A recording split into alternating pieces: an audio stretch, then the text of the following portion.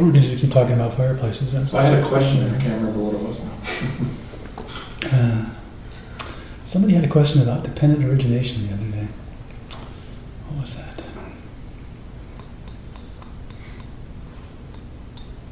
Oh, it's kind of a perennial question about to what extent does the dependent origination, the classical dependent origination description of the 12 links of dependent origination apply like here and now, and how much, to what extent is it over like 3 lifetimes? Because there's this notion that the dependent origination really only occurs over the span of 3 lifetimes. I don't understand. Yeah, it's a little What weird. are you talking about? Do you know dependent origination? Have you heard that term? So this is part of the Buddha's teaching. It's called Paticca Samuppada. Yeah. And the translation is dependent origination. And the meaning is that this thing, whatever this thing is, depends on this thing. If there's none of this, then there can't be any of that. So we say, for example, that because there's ignorance, there is sankharas. If there were no ignorance, there would not be any sankharas. Is Right? 12 dependent? Well, there's 12 links of in the classical description of the chain of dependent origination. And actually, when we do funeral chanting, we actually recite it. So the recitation in our book. Let's see if I can find it here.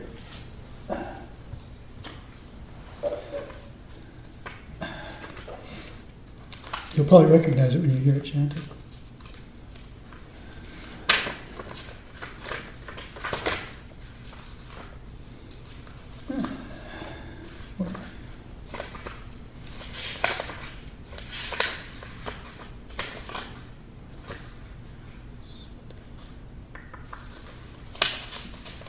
Vipassana Bhumi.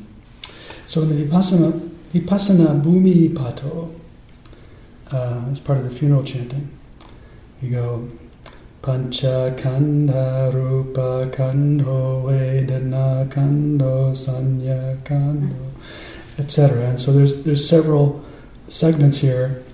We talk about the 5 khandhas, the sense bases, and then eventually we talk about the four noble truths.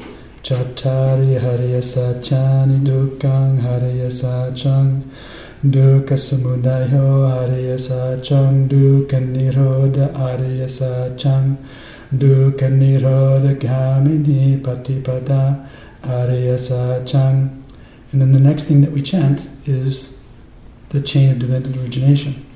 Avijja Pachaya Sankhara Sankhara Pachaya Vinyanam Vinyana Pachaya Namarupang Namarupa Pachaya Salayatanam Salayatana Pachaya Paso Pasa Pachaya Vedana Vedana Pachaya Tanha Tanha Pachaya Upadanam Upadana Pachaya Bhavo Bhava Pachaya Jati Jati Pachaya Jara Maranang Soka Parideva Dukkha Domana Supayasa Sampavanti Eva Metasa Kevalasa Dukkha Khandhasa Samudayo Hoti.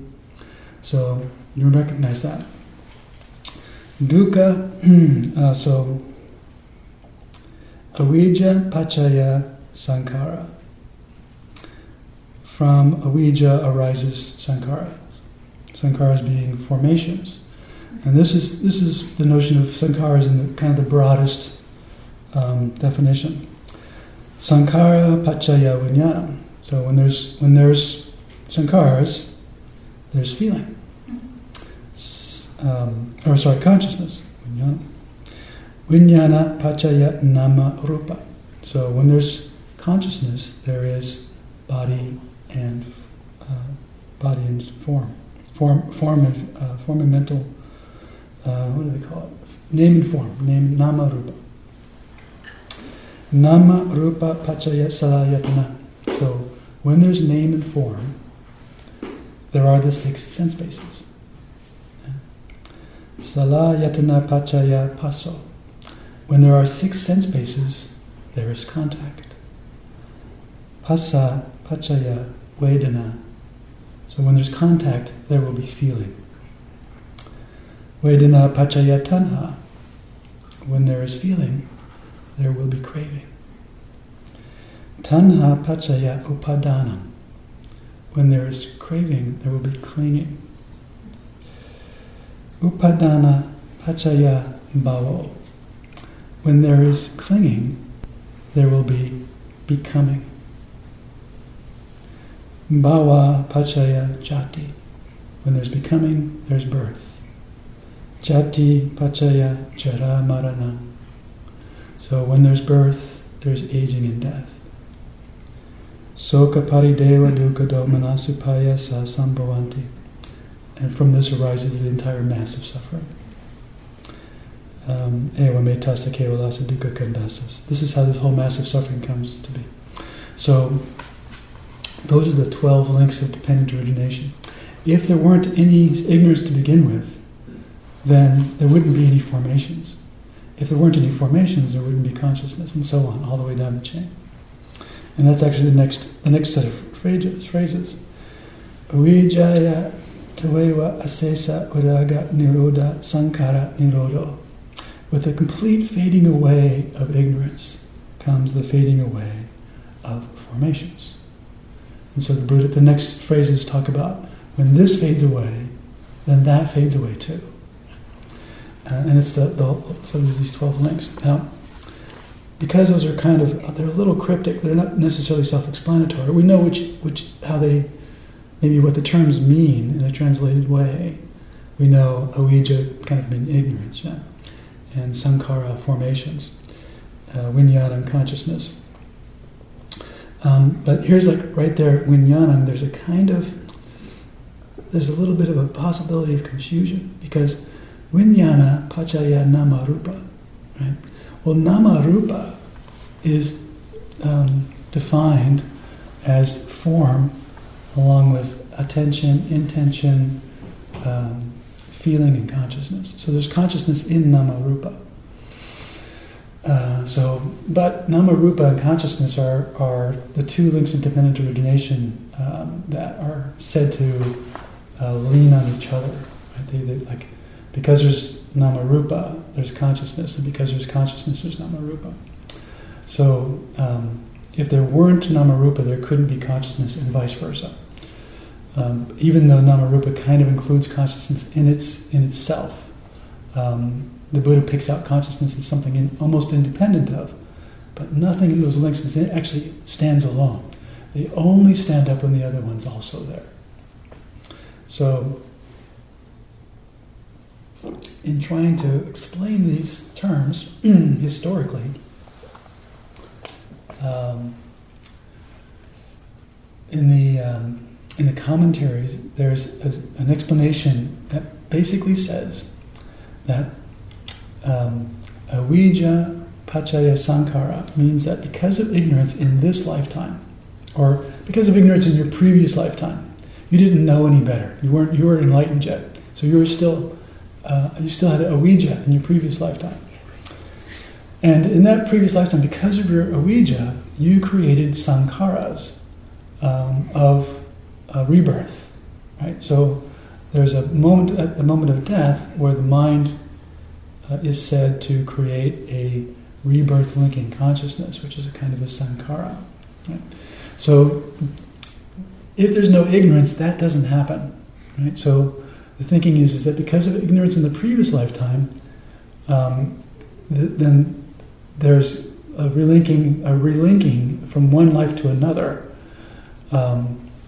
which is the basis for the sankharas that will be experienced in this lifetime. And so the whole idea of the next several links,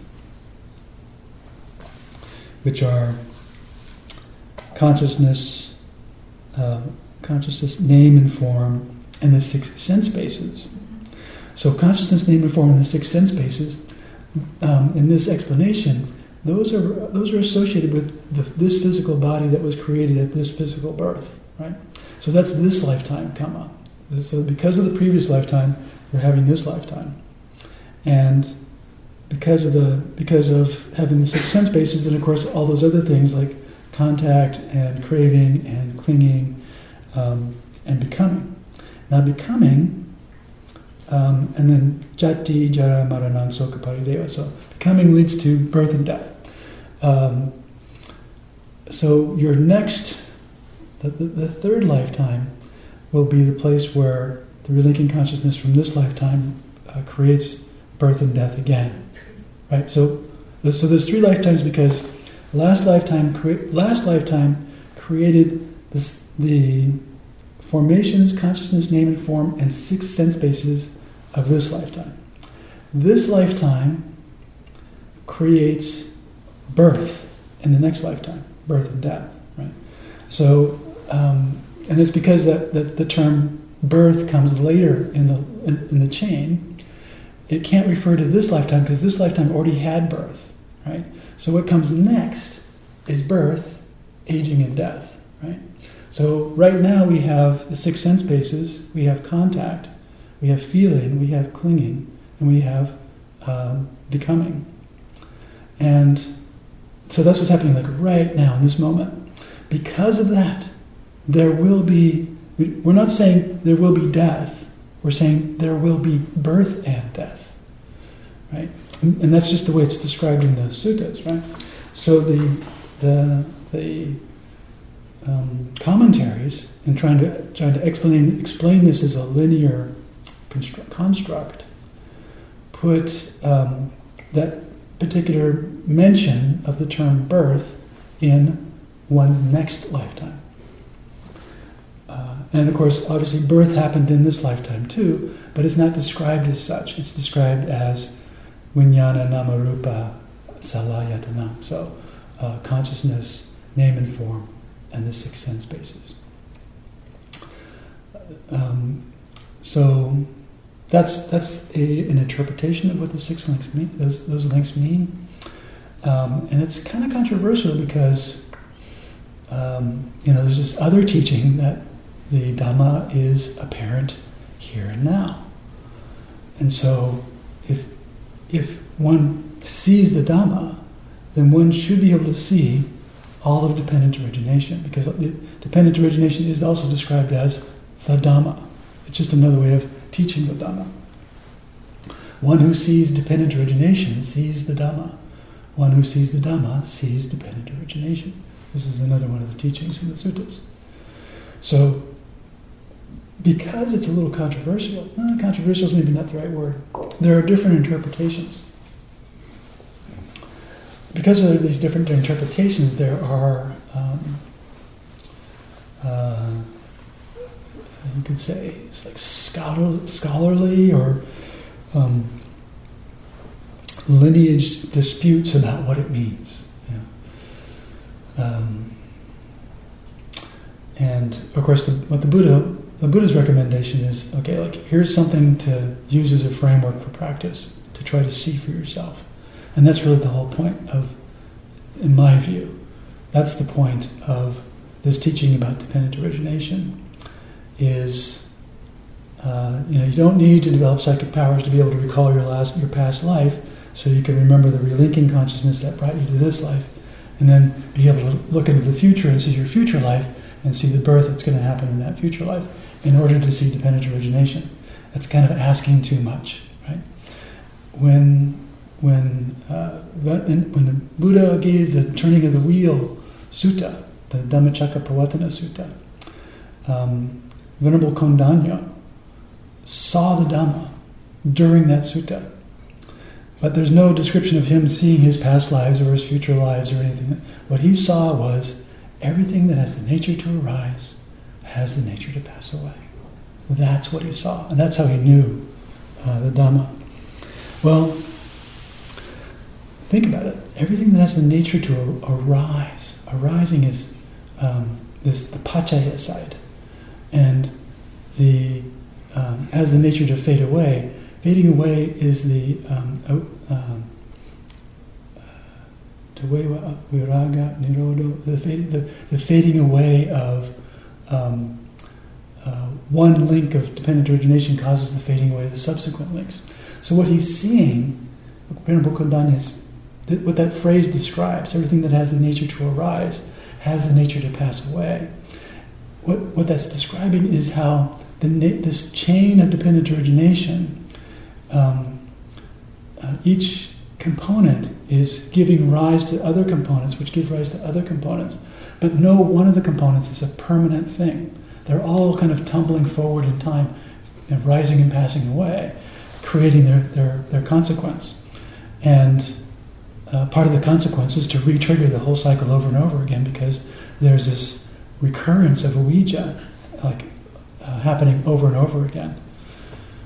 So there's like another interpretation of the links of dependent origination, which is a dynamic present moment interpretation, having to do with what one sees when one practices vipassana. So what you see sooner or later is kind of a very dynamic arising and passing away of all phenomena happening in mind and body. And at first you simply sort of see it. You notice, look, wherever I put my mind, whatever's happening there is very dynamic. It's kind of rising and passing away very quickly. And you start to notice that the rising and passing away of things is somehow conditioned by where you put your attention. So if your attention isn't on it, it's as though it doesn't exist. And when you put your attention on it, you see that attention causes it to appear to. It's like attention and the phenomenon of arising and passing away that attention is aware of are interdependent phenomena. This is how mind and body and consciousness are related. So we start to see these elements of dependent origination, and when insight arises, it arises in the form of realizing in effect, in a very deep way, that that's true for absolutely everything, including the sense of me, the sense of self. Right? So that's seeing anicca, it's seeing anatta, and it's also seeing dukkha, because this arising and passing away, which is very sort of dynamic, happening very quickly, not under your control, it's not particularly delightful. It's busy and maybe even somewhat unpleasant. So that's the modern interpretation of what's being taught there. But it's in direct conflict with the commentarial interpretation, which is, this is something that happens over 3 lifetimes. So becoming doesn't happen now; it happens at the end of this lifetime, just prior to birth, right?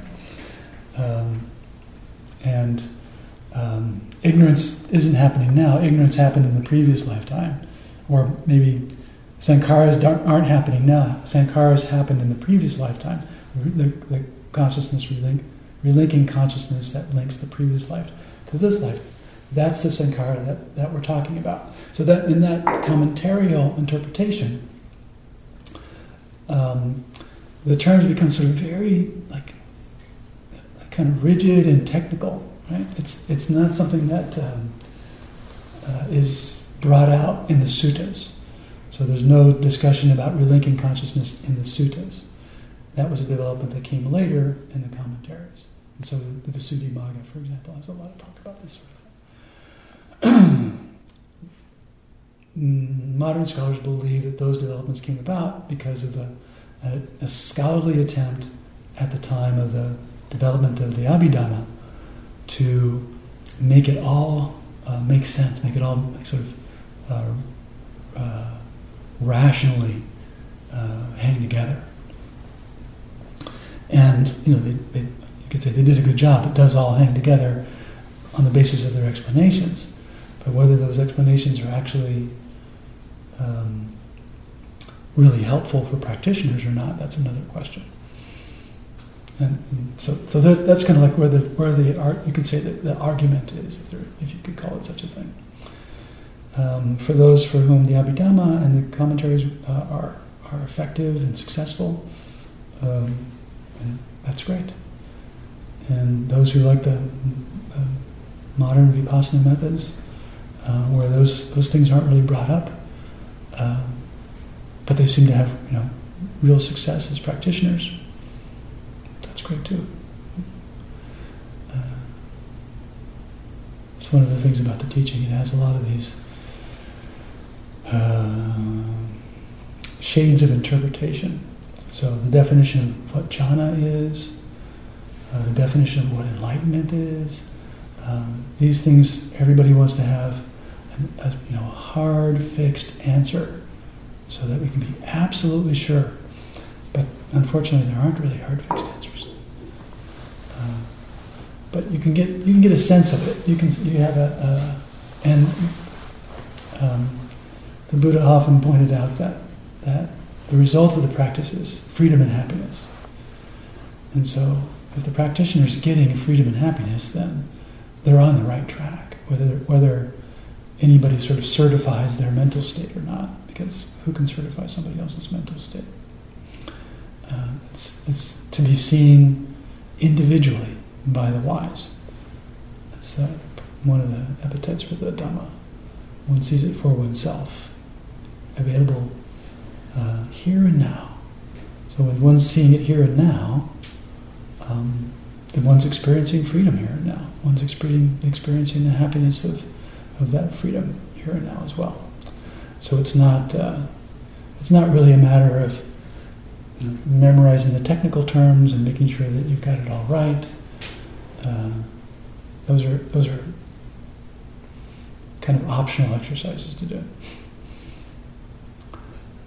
I did them at one time. I wasn't a very good student. Once I get the picture, the commentaries say this, and the modern teachers say that, the Mahasa Sayadaw says this, and another teacher over here says something else. It's like a lot of things I was raised Catholic, and so there's things in Christianity that are like that too. The church says, the Catholic Church says such and such, but it doesn't say that in the New Testament. Therefore, the church has got a different interpretation than other Christians do. And so they can get into arguments, but it's not really very important from a practical standpoint. And when it gets down to practice, that's really where it's worth putting your mental effort, trying to understand that.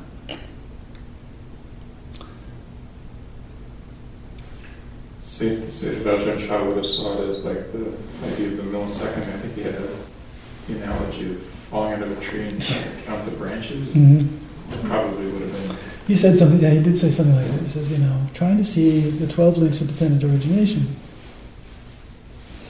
It's like a man who falls out of a tree and wants to count all the branches on the way down, right? Because all he really knows is something happens and then it hurts, right?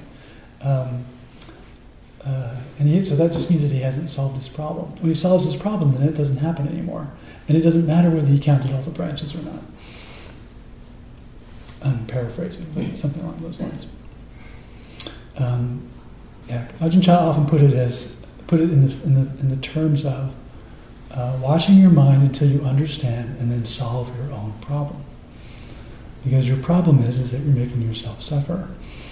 And the reason that you're making yourself suffer is because you're clinging to something which shouldn't be clung to. So when you see that that's what's going on, then you let go, and now you've solved your problem. And it doesn't require technical terms or abhidhamma or understanding about past lives. Those things they're optional. They might be interesting or inspiring or whatever, but really, it's if you know all that stuff and you never look at your mind, you're not going to get anywhere.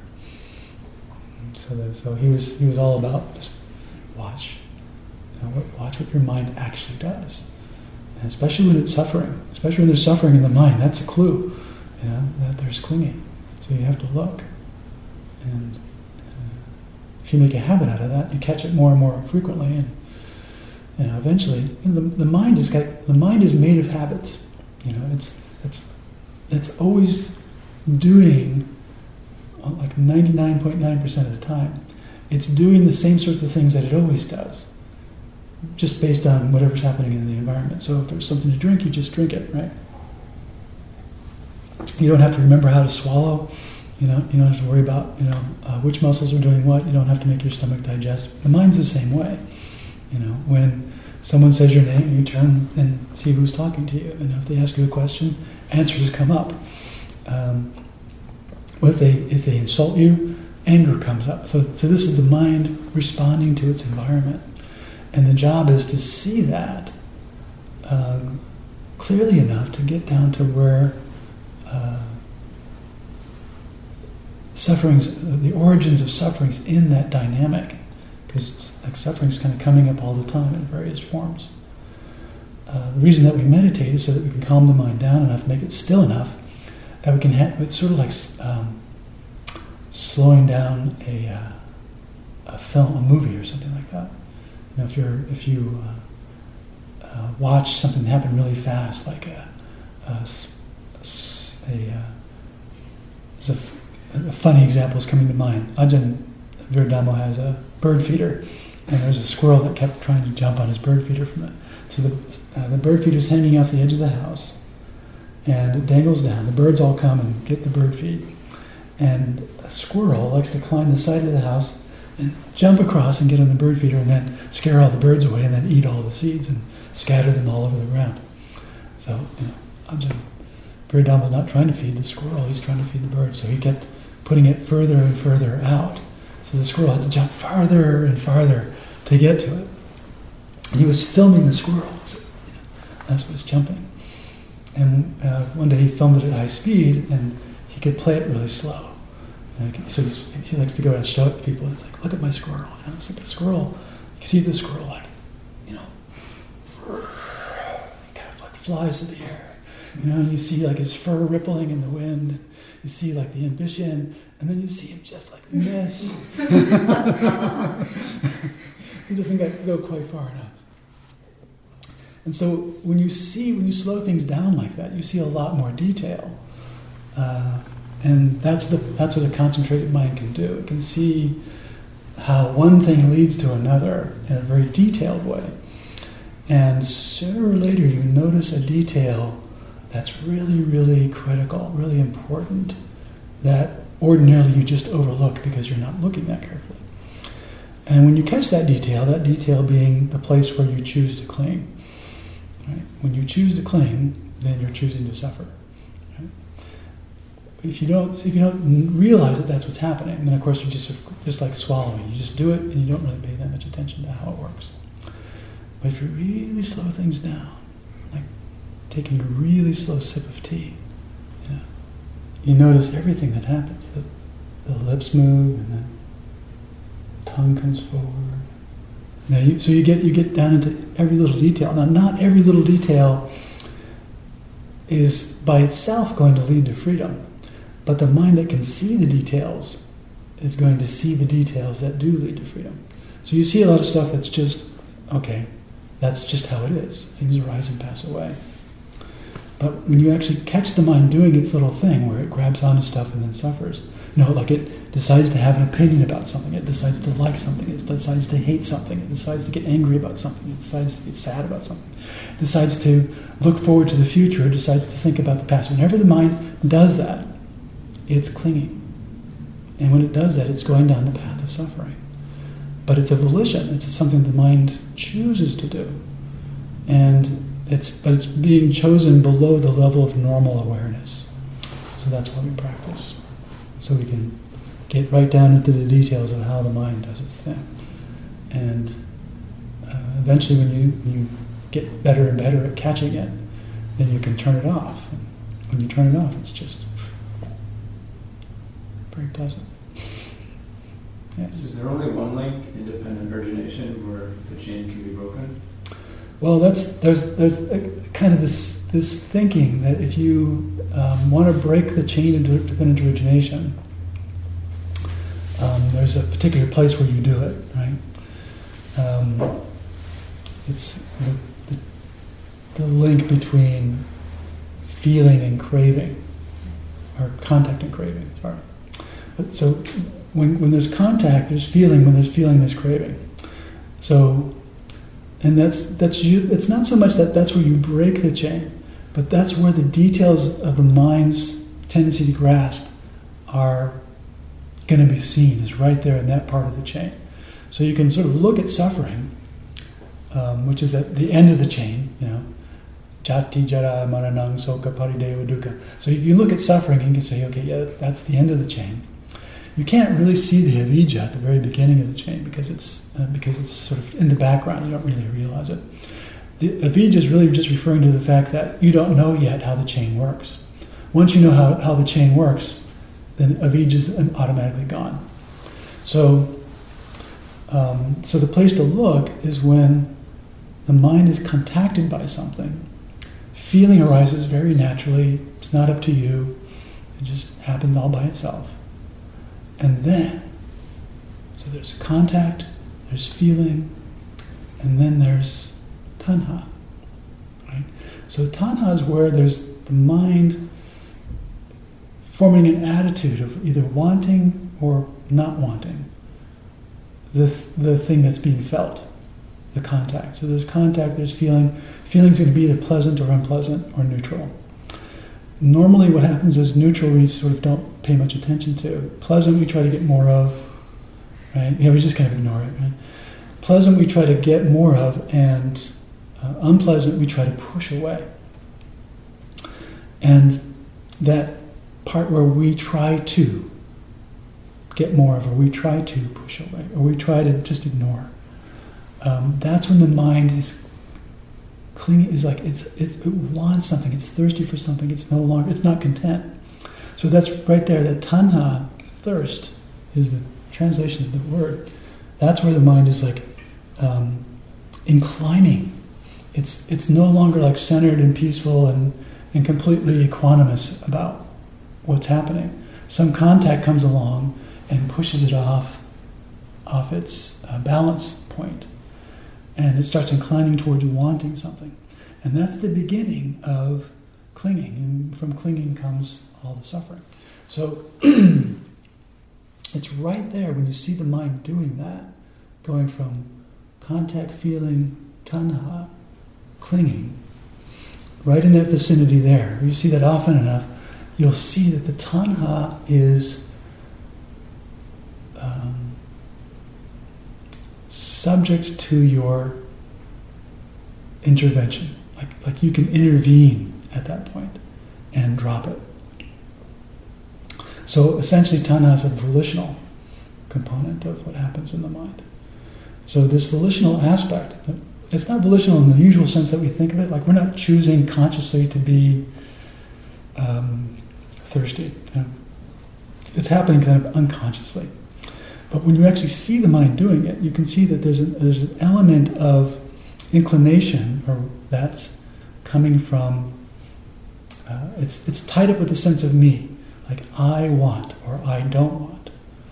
And that's why it's tied up with becoming, right? Because becoming bhavo, which comes right after clinging, clinging leads to becoming. Well, what becoming is pointing to is the arising of a self who has an opinion about something and wants it to be different. Right? If there's no one there who wants anything to be different, then feeling is just feeling. Contact is just contact. And there doesn't need to be any tanha. Right? But as soon as tanha comes up, it's like the seed from which the whole psyche, that's the me, is going to spring up. And it doesn't happen like once when you're born or something. It's happening like all the time, every moment of every day. Whenever the mind is experiencing contact, it's experiencing pleasure and pain. And if that's enough to generate wanting it to be different, then that wanting it to be different is tanha and upadana and bhavo and jati, and the whole mess comes out of that. think of it this way: when you're perfectly composed, perfectly equanimous, perfectly at ease in deep meditation, following your object, you don't want anything to be different. Like everything's just fine, just the way it is. The breath's coming in, and the breath's going out, and the breath comes in, and the breath goes out. And there's no wanting. There's nobody who's even doing it. Right? It's just happening. Attention is just watching it. Coming in, going out. And then someone starts snoring. Right? At that moment there's contact that wasn't there before. Right? And if you're paying attention, you can see the mind react to that sound with some kind of valence. Right? And if you catch it, you go, oh look, the mind's starting to move. That's unpleasant. There's an unpleasant sound. The mind's about to move and develop an opinion about that unpleasant sound. Like, why doesn't that guy, and it's going to start. It's just about to say something about it. It's just about to issue a judgment. Nah, I'm just going to drop that. I'm just going to keep paying attention to the breath. And that sound is just sound, and that unpleasantness is just unpleasantness. And then you're back to not. So you never got born there. There was no bhavo when you have an experience like that. Okay, so it's not just applicable during meditation. Obviously, it's applicable during every social interaction, pretty much every moment of your life, right up to the point where you have to face death. So what meditation does is it shows this to you. It shows you how the mind works. And once you know how it works, and you can catch it doing that more and more frequently, and then as you get more and more expert at that, your meditation, basically your mind becomes more peaceful because you no longer feel pushed around by tanha and upadana and becoming. And as that mind gets more peaceful, it's able to see that same process happening at deeper and deeper, more profound levels. Usually the first time that you actually catch it is the mind's pretty quiet and something pretty provocative happens. Something that's happened to you a lot. You see somebody that you don't like, or there's a loud noise that startles you, or something. But your mind is so still that you actually are able to see the whole contact, feeling, reaction thing happening in real time. And at that moment you realize that the mind and its feelings and its responses to things, like they don't belong to you. They're conditioned. They come about due to causes and conditions. The only reason that you have an opinion about something is because there was contact. And so you can see that your views and opinions are utterly conditioned. They're not really yours. They're just components of having a human psyche. And so that's another, like a deeper seeing into anatta. So the more that you see anatta, the easier it is to let go of your views and opinions and your belief in the self as some sort of real, eternal, existing thing. And your relationship to the self becomes more and more sort of flexible. Right? It's not like the self disappears or the phenomena of self disappears, but the phenomena of self changes, and your relationship to it, or you could say its impact on your experience of life changes. For most people, most of the time, it seems like there's this me here at the center of experience, and the entire rest of the universe is sort of like rotating, moving around out there somewhere, and that I'm the very center of the world. And it feels like that. It's like everything else isn't happening somewhere else, and I'm in the middle of it all. That's suffering, obviously. Right? That's dukkha. But most people, most of the time, are going through that. They're looking at the universe from that perspective of this kind of self in the middle of everything. So what practice reveals is that's just an opinion. That's like a view because of our physiological equipment. It sort of looks like that. but it's not really the case. And when you can escape that feeling, then there's a lot less suffering. The feeling could either be pleasant, unpleasant, or neutral. So it is pleasant or unpleasant, and the mind can react with clinging. But it is neutral. Well, normally when there's neutral sensations happening, the mind isn't pushed into hating it and wanting it to change, or loving it and wanting to keep it, but it is kind of pushed towards like not doing anything, not recognizing what's happening, and so it's like supported in its ongoing ignorance, you could say, because neutral feeling isn't very provocative, and so the ignorant mind, being touched by neutral feeling, has no motivation, no inclination, no opportunity to see this change-dependent origination. Right? Yes. When neutral sensation is like bored. Well, that's usually how we react to it. But neutral sensation, if it persists long enough and the mind gets bored with it, that's a painful sensation. So that's when a kind of a contact, like say you're having a contact where you're sitting in a chair, your body's pretty comfortable, and there's nobody there. You're in a room waiting for a doctor's appointment, or you woke up in the morning and you're sitting in your kitchen, and there's nothing that you have to do. There's no requirements for your time. So there's no pain, there's no pleasure, not particularly, right? Well, it's possible for the mind to be very content, very peaceful, very happy, just experiencing that. But it's also possible for the mind to sort of start to get a little restless and want something different than this bored, nothing happening.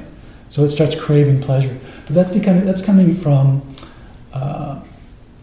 mental formation. So the mind produces, it's continually subject to being touched, you could say, by mental objects. So we all have memories of the past, fantasies of the future, imagination, and if we're sitting in a situation that's very quiet and very peaceful, even like opening your eyes and looking at the surface of the table can be enough to make you think about that the table's like made out of wood. And I took a woodworking course once, and that was kind of fun. I liked the woodworking course. Maybe I should go do some woodworking, because woodworking is kind of cool to do. And I need a napkin holder to go on the table here.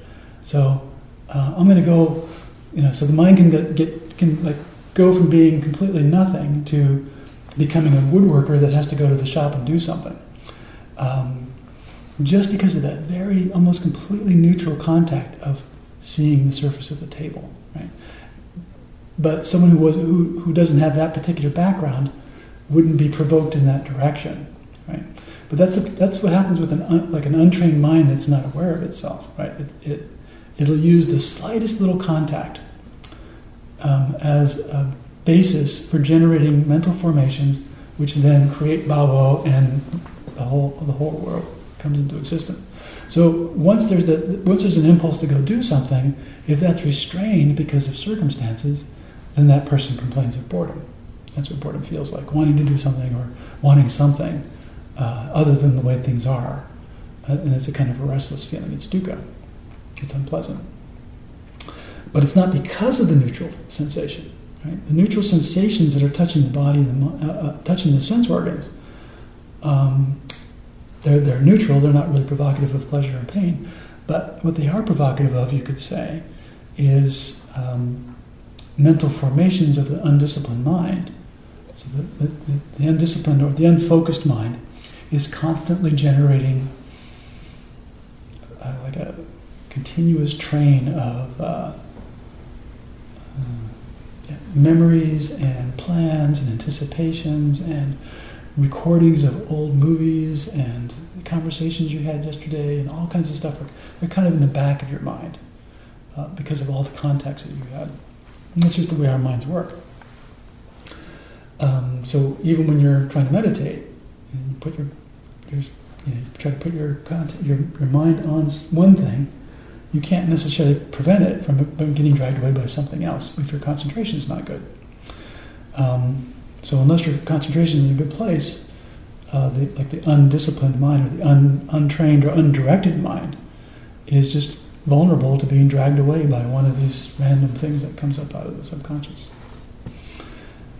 And you see this with like teenagers. I'm saying that because I lived with teenagers in a house that I lived in back when I was a layman.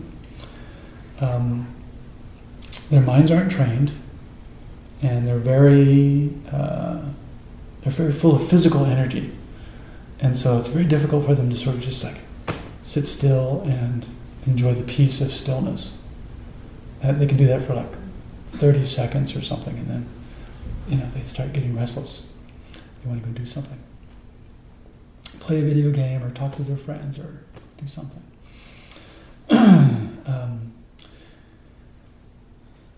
So neutral feeling by itself ordinarily is not the thing which causes a practitioner to notice a chain of dependent origination. But there's always something. I mean, you can't go 5 minutes without having a pleasant or an unpleasant sensation. Just sitting here, I can scan my body, I can find half a dozen unpleasant sensations if I look.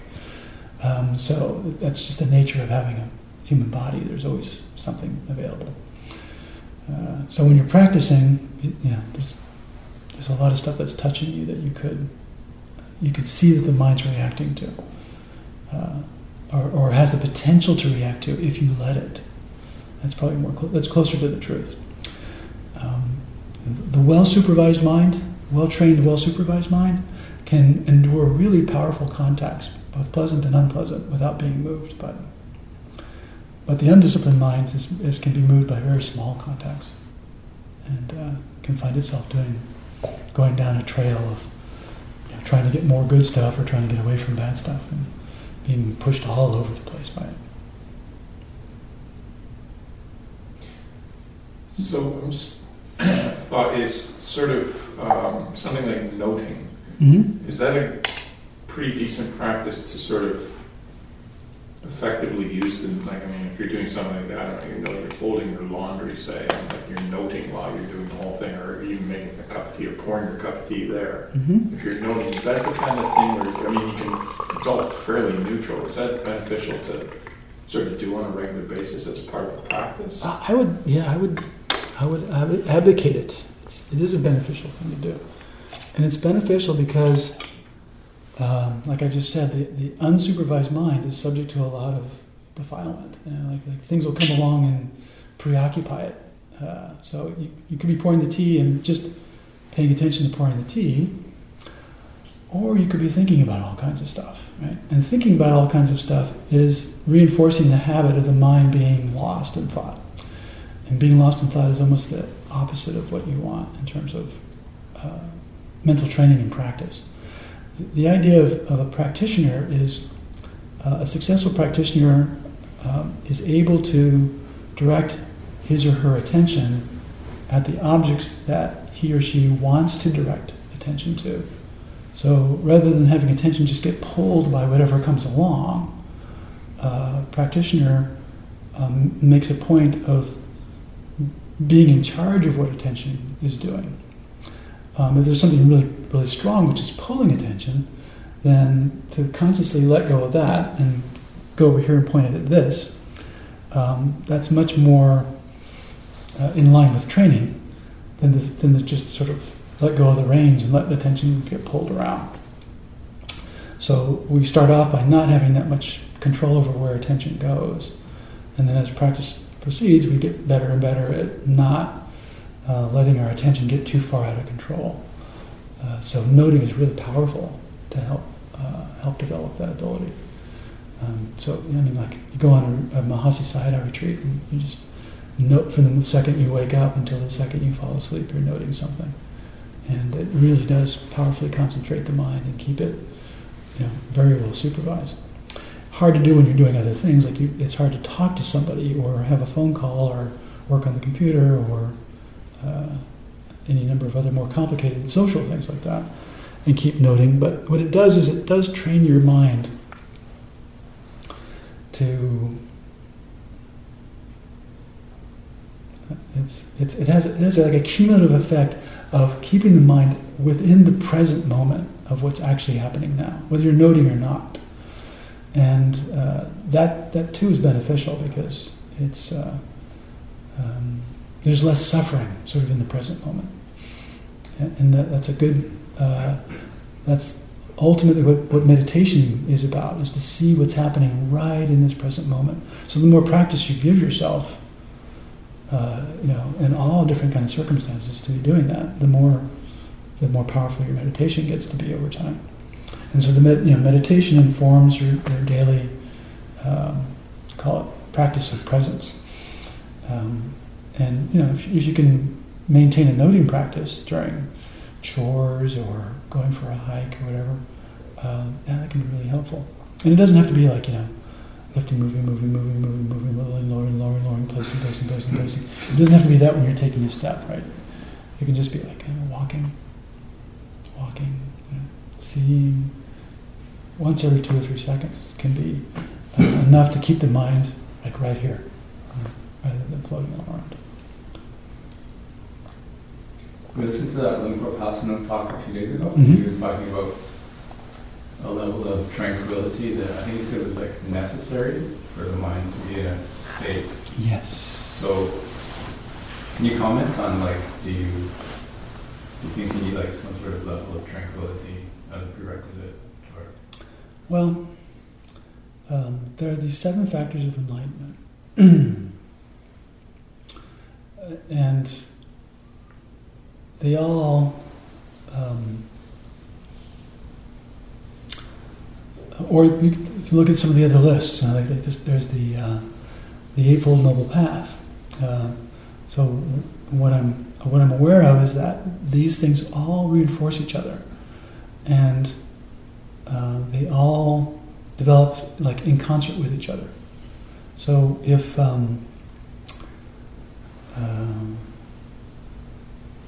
for example, if you're seeing, if you're developing concentration and you're starting to see how contact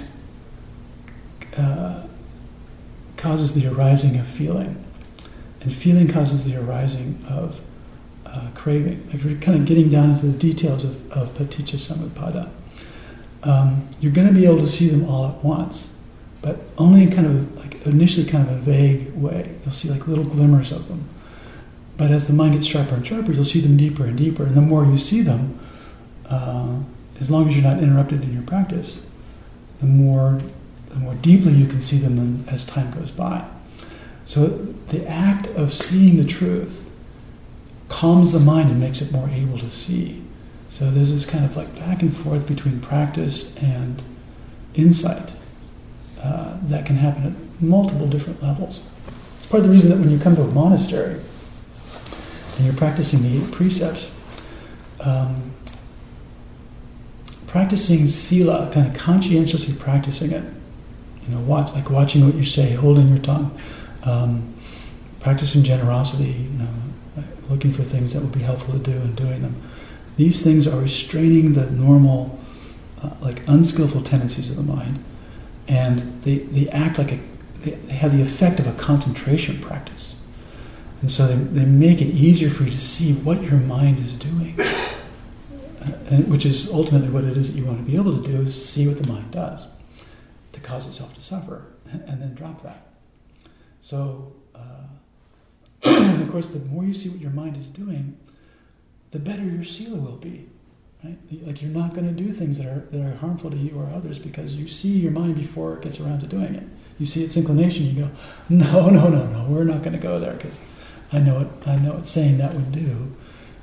Some unskillful thought train comes up which makes you want to say something nasty to somebody, or even just something emotionally laden, like you can hurt somebody's feelings with just a single word, even with just a look, even with just a body gesture like that much can hurt someone's feelings. So when you get really sensitive to how sila, like how important sila is for concentration, and your concentration gets really good, then you would never do anything to hurt somebody's feelings, not even that much, right? Because you're supervising yourself, and you know, like when something unskillful's kind of coming up because you're having some unpleasant reaction to somebody else's behavior. You'll have the awareness to not do that unskillful thing, which makes it easier to concentrate, right? Because that unskillful thing's not going to reverberate in your consciousness later on. So, like every aspect of the practice is reinforcing and helping every other aspect. And pretty much the way it works is the more you do it, the better you get, every aspect of it. So there isn't really like a do this first, do that second quality to it at all. It's like you kind of work at all of them, but if you're not sure where to start, just start with Sila, and everything else will take care of itself. That's always the entryway. And there's one teacher whose name escapes me at the moment, who said something like, concentration does have limitations. Like you can get the mind to a certain concentrated state, and then you'll sort of max out of your karmic concentration ability, whatever it is. And then your concentration will fade, and next time you sit, maybe you'll get up to that maximum point again. And if you keep going there, you might get slowly better over time. But there's kind of like an upper limit.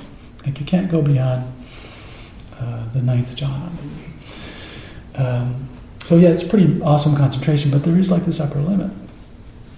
So this teacher was asserting that, but when it comes to Sila, there really isn't an upper limit. Like you can become a better and better human being your whole life right up to the moment that you die. So Sila is the starting practice and it's the ending practice. Don't let go of Sila. And of course, unfortunately right now in our culture, for good or for ill, Buddhism is seen as the source of mindfulness training practices. And Sila is sort of neglected as a training, which is unfortunate. But anybody who gets anywhere with mindfulness will see that Sila is important, usually. Like it'll occur to them. If you really watch yourself do something awful, it's nasty. It really hurts, right? And so you don't want to do it anymore.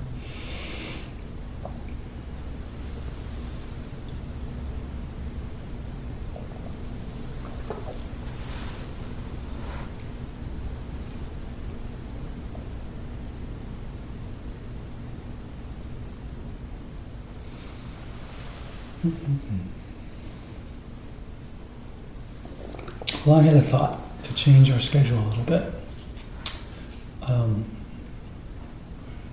So, starting tonight and through the end until 1 pra, we'll do just morning pujas. We'll have evening pujas be open. So, you're welcome to come to the hall and sit, practice using this space, but we won't do a formal chant setup. And if you want to practice in your room, practice on your own, do walking meditation, whatever you want to do. Just follow your own practice. And then on 1 pra, we'll come together for a Dhamma talk and the usual program in the evening. And then we'll probably make another change then too.